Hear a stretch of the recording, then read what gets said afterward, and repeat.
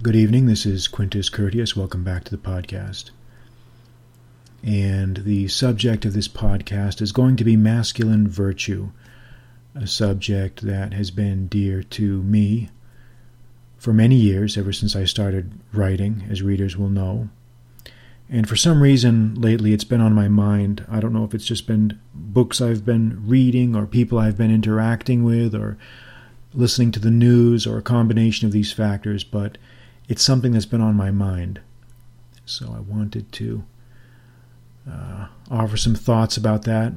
Offer some thoughts first and then read a recent article that appeared on my site so that viewers who are listening to this podcast in their car or on their headphones or whatever other form can digest it in an easily digestible format. But I'd like to start out by reading a tweet that I put out several days ago that a reader asked me to read. And this is a tweet that went out on... it was a retweet of a tweet I originally put out on July 5th, and I retweeted it this past week. It's a quote by C.S. Lewis from his book, The Abolition of Man, a book which I have not read. But the quote is great here. And the quote is, "We make men without chests and expect of them virtue and enterprise. We laugh at honor and are shocked to find traitors in our midst. We castrate and bid the geldings be fruitful." So obviously what he means by that is our society is creating men without any physical fortitude, and then yet we expect of them things like enterprise, hardworkingness, virtue, and other virtues. We laugh at honor and are shocked to find traitors in our midst. And obviously what he means is that we show contempt or we pay lip service for these virtues, and yet then we're surprised to find that we're living in a society full of weasels and chicken shits. We castrate and bid the geldings be fruitful. In other words, we neuter our men. We shame them, we dishonor them, we beat them down, deny them their identity, strip them of what makes them men. And then we expect them to just perform. And I was reading, I think there was an article in one of the British tabloids or journals, some article about there are some professional women in the UK complaining about the lack of available men or the lack of dating prospects. And the article had all these statistics in it about how women now are composing higher and higher percentages of the professional degrees. They've entered the workforce, they're competing directly with men, they're taking the jobs that men used to occupy.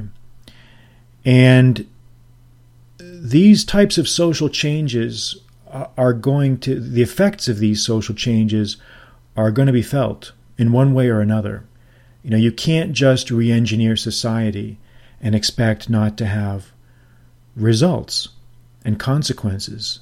And some of those consequences are found in this article, where you see these girls, not a lot of them are not young, they're in their 30s or sometimes even older, complaining about the, quote, lack of intelligent men, lack of available men. Well, someone like me reading that, I say to myself, well, okay, you want to complain about that, but why not look at what society is doing? We are, everywhere you turn, men are being criticized, shamed, denigrated, marginalized. His aggressive and enterprising instincts are, he's told that those are somehow harmful or evil or bad. He's not allowed to organize amongst his fellows in groups. He's told that he's something wrong with him for doing that, something evil about doing that.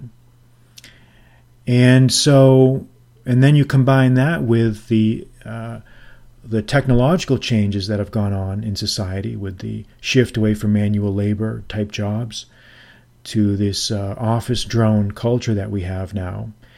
And it's a recipe for the ongoing effeminization of men, of Western men at least.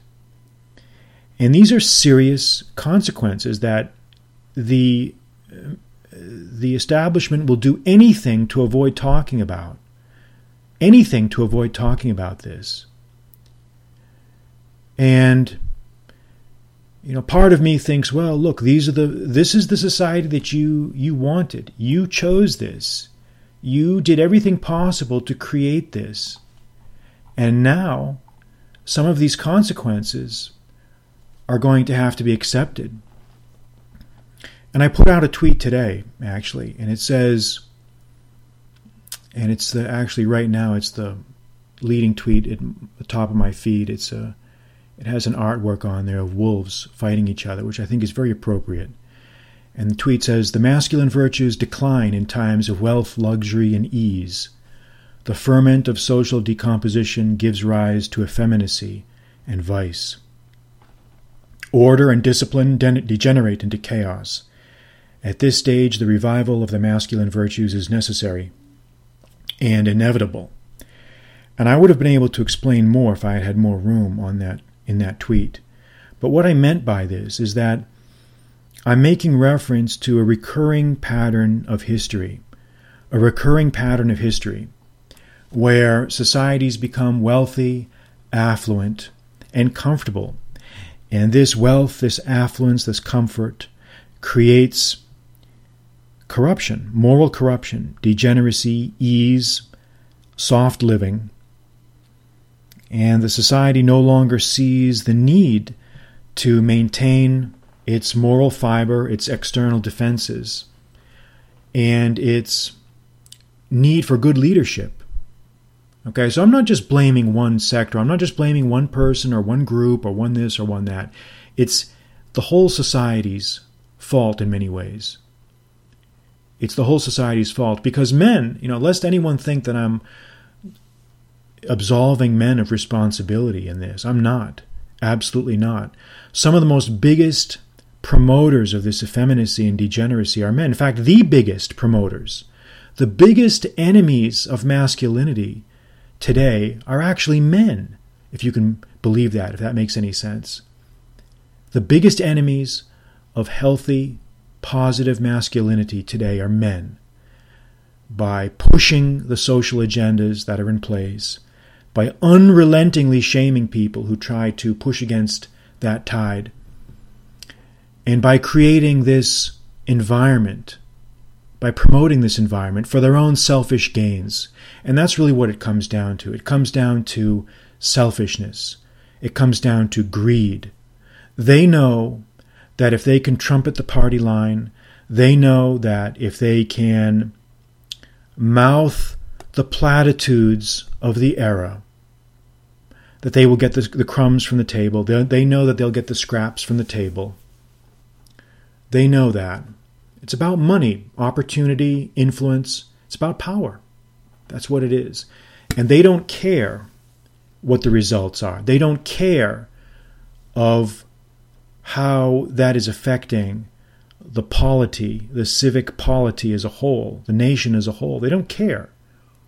So that when the society is faced with an existential threat, and in the old days it was very clear. You had armies appearing on your border, and if you didn't have strong defenses, you were going down. You were going under. You were going down. Period. When the Mongols invaded the Middle East, when the Mongols sacked Baghdad, the Abbasid Caliphate in 1253, that was a direct result of the Abbasids' neglect of their frontier defenses, their national defense, their greed, indolence, sloth. And this is not just that empire. There's many empires that have shared this fate. Moral corruption. Moral corruption. And I've talked about this over and over and over again. So if you haven't been paying attention, you need to start paying attention. because it's a theme that runs through a great deal of what I write about. And you can find it even in my most recent translation, Sallust. I make a point of highlighting his concerns with the moral corruption and the depravity that he saw in his day, that he felt was undermining the security of the Republic. And he was right. He was right. The elites, the ruling classes, those who had the influence, the power, and the money, they gave themselves over to moral turpitude, to corruption, and to a desire to enrich themselves at the expense of everyone else. And that's what we're seeing today. And I talked about that previously in some of my podcasts. I mean, it takes many forms. No sector of society is really exempt from it. You know, we talked about it with the Plutocratic Insurgency podcasts, and we've talked about it in literary form in other ways. But it's a real concern. And the only way that a society can reinvigorate itself or restore its respect or its understanding for the masculine virtues is when it comes close to losing in a big way. There has to be some external shock. Frankly, you have to hit rock bottom. You have to really be punished in a very, very clear way.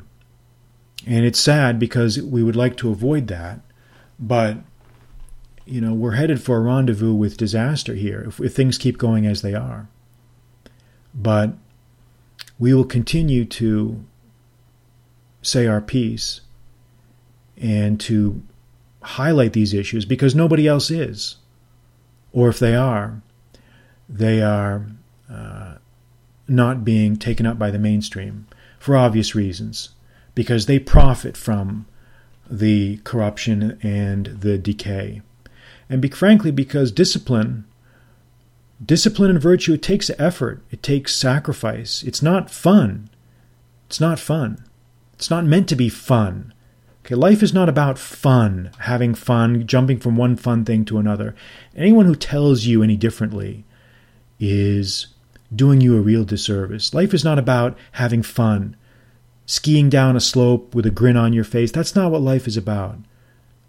It's not what it's all about. There are fun portions of it. There are times when you can have fun. But frankly, most of life is doing things you don't want to do. And you need to get that. You need to understand that. Because many people in this society have been fed a lot of bullshit about how you're entitled to happiness, like it's some sort of birthright. You're not. Are not. Okay? So those are my thoughts on that. And what I want to do now is move to reading my most recent article on qcourteous.com, which I think highlights and brings out some of these issues here. And this piece is called On the Solitary Life. On the Solitary Life.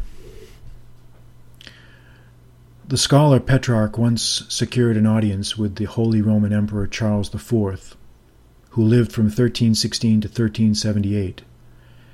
His meeting with the emperor at Lombardy in 1354 is described in one of Petrarch's luminous letters, Familiaris 19:3.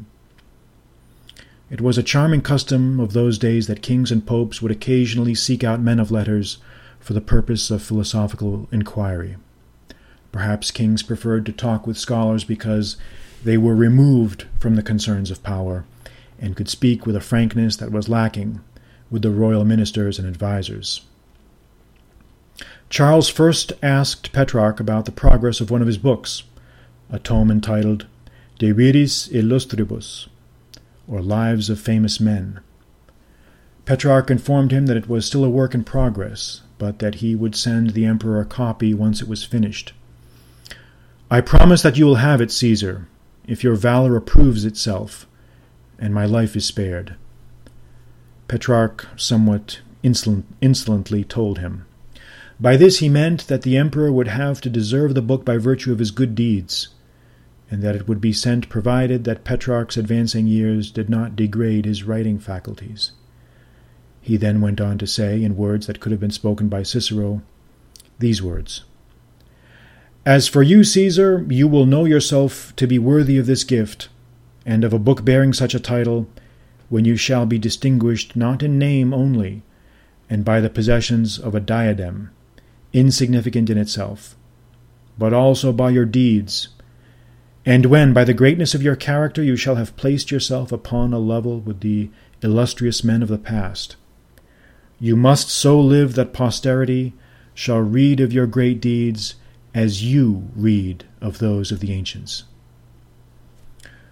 Would that our modern leaders might hear and implement these words, but that is a subject for a different place.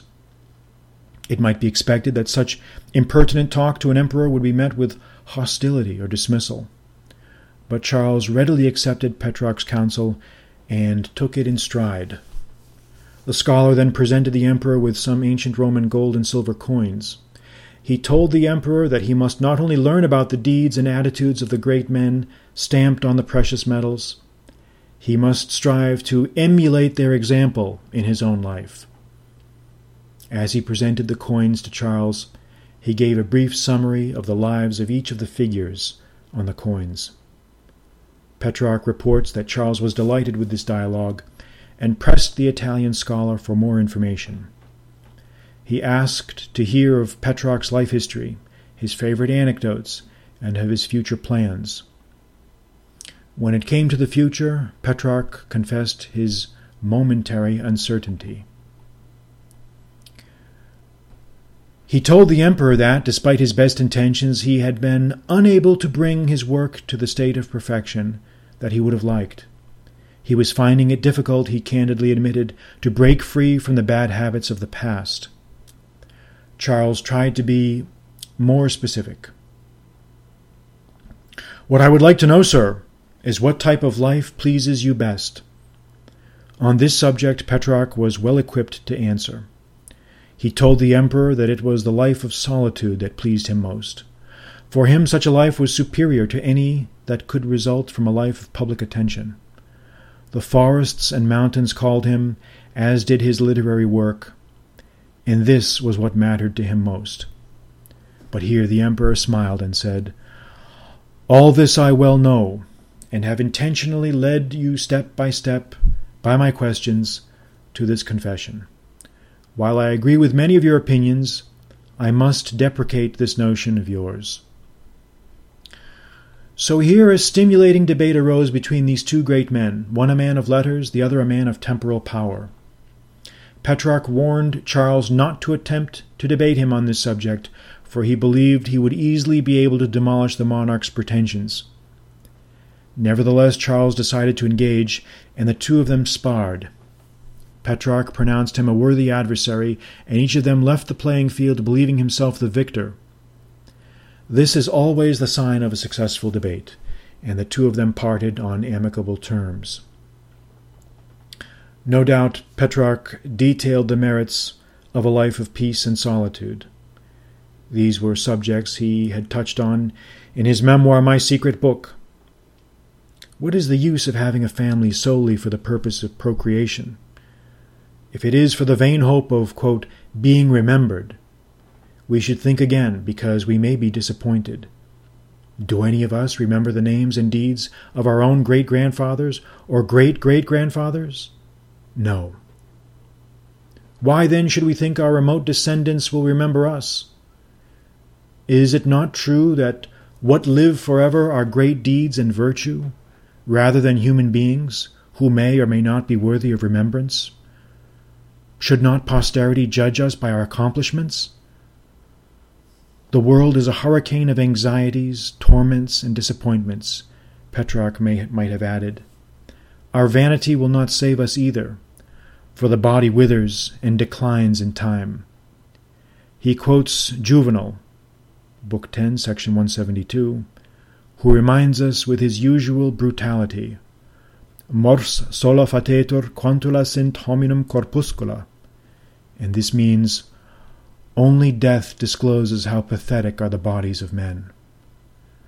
Celebrate your body now, my friend, but know that those who see you in death will have a very different impression of your glorious musculature. Chasing after spoils and honors is ultimately futile. The only lasting satisfaction, Petrarch would have said, is to be found in the life of moral rectitude. He was a disciple of Cicero in the marrow of his bones. Petrarch tells us that he accompanied the emperor as he left Milan and proceeded to Piacenza. At this point, a Tuscan soldier recognized Petrarch and took him by the hand. The soldier then turned to the emperor and said, "Sire, this is the man whom I have often told you about. If you accomplish great deeds, he will allow your name to be forgotten. He will not allow your name to be forgotten. Otherwise, he will know when to speak and when to keep silent." Assuming this anecdote is true, and I have no reason to doubt it, it is meant as a sly reminder from Petrarch that historians and scholars will have the last word with regard to whether a ruler is remembered favorably or unfavorably by posterity. But is it really true that the life of solitude is best? I tend to think that we must first ask what we mean by solitude. For if solitude be a stubborn withdrawal from the affairs of society, and a timid retreat into an isolated hermitage, then I must confess that I am no proponent of the solitary life. To me, such a life seems to be no life at all.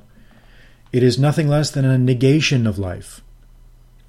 Cicero never advocated such a reticent course. He was a patriot and a man of public affairs. He was constantly interested in the hustle and flow of events, and could not help involving himself in them as he saw it. I will not condemn those who see this differently, for every man must find his own path, and what is right for me cannot be imposed on another without offending nature. It is only that I think a man's ability has some responsibility to contribute to his society's collective betterment. The man of ability should strive to do what he can to right the wrongs he sees within the scope of the powers given to him by fortune. He should relish the solitude and peace that comes from a reward of a job well done, but the satisfaction of solitude should be earned through the accomplishment of good works. This seems to me the better way of evaluating the question. In this regard, I find a certain anecdote of Boccaccio to be relevant. In his Lives of Famous Women, he tells us about a woman named Bussa, who was from the town of Canossa. She seems to have led a solitary life. When the Roman army was catastrophically defeated at Cannae by Hannibal, a panic took hold in the army. Defeated remnants of the army were in confusion and despair. Boccaccio says that Bussa took it upon herself to act as an angel of mercy to many of the despairing soldiers. She comforted them, dressed their wounds, opened her house and estate to them for recuperation, and showed them tender mercies in their hour of need. No one commanded her to do this. No one forced her to do this. She took it upon herself to perform this singular act of mercy. She even gave some of them money when they left her estate. In evaluating her actions, Boccaccio reckons them as greater than the feats of largesse performed by Alexander the Great. For him, it was nothing to give away what he could never use himself. But Bussa gave away what was hers and what she herself needed. Alexander gave to acquire and secure his reputation, but she gave because it was in her nature. Bussa, he says, deserved more glory for her selfless acts than did Alexander. And this is how it seems to me also. The solitary life can redeem itself only if it permits those who practice it to contribute honorably to their fellows. If it cannot do this, of what use is it? Were we born to live our lives in seclusion behind bolted doors and snarling suspicions? Or were we created for the purpose of achieving great deeds and overcoming insurmountable obstacles? Our bodies are transitory and ephemeral, and there will be nothing but desiccated husks in due course. But our actions will live forever and will in time be weighed by fortune's scales. And this is what Sallust meant when he said, in the opening paragraph of his monograph, Catiline, that masculine virtue is pure and eternal. And so that's the end of that article. And I'll just say a few more thoughts on these subjects. You know, we're living at a time when it's very, very difficult to be a traditional man and to practice or to find affirmation of the traditional masculine virtues in the West. Everywhere you look, someone is trying to take that away from you, trying to deny that, trying to tell you that it's not important, that it doesn't matter, that you should just be a good little slave, a good little consumer slave, and just get back on the treadmill. This is not a strategy for long-term social survival, with the way things are going. And it's important to build your own ark, to build your own fortress, to build your own fortress of the mind, so that you can sustain these shocks, these hurricanes, these tempests, these tornadoes that are inevitably coming. How soon, we don't know. We do not know. But history tells us that you can't just embrace complete lack of values and a complete lack of discipline in a society and just keep saying that that's okay and that everything is going to just work out. It's not. It's not. And maybe that's the price that we have to pay.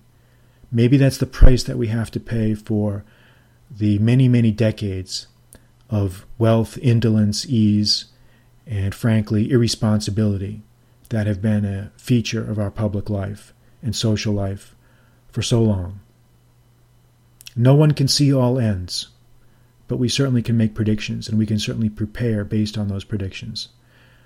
So educate yourself, continue to read, study, learn aggressively. Don't ever let anyone denigrate you or put you down. Don't ever allow anyone to try to take away your right to be informed, your right to be educated, because that's the only thing that separates us from the beasts. And on that note, I'll end tonight. I'm Quintus Curtius. Good night.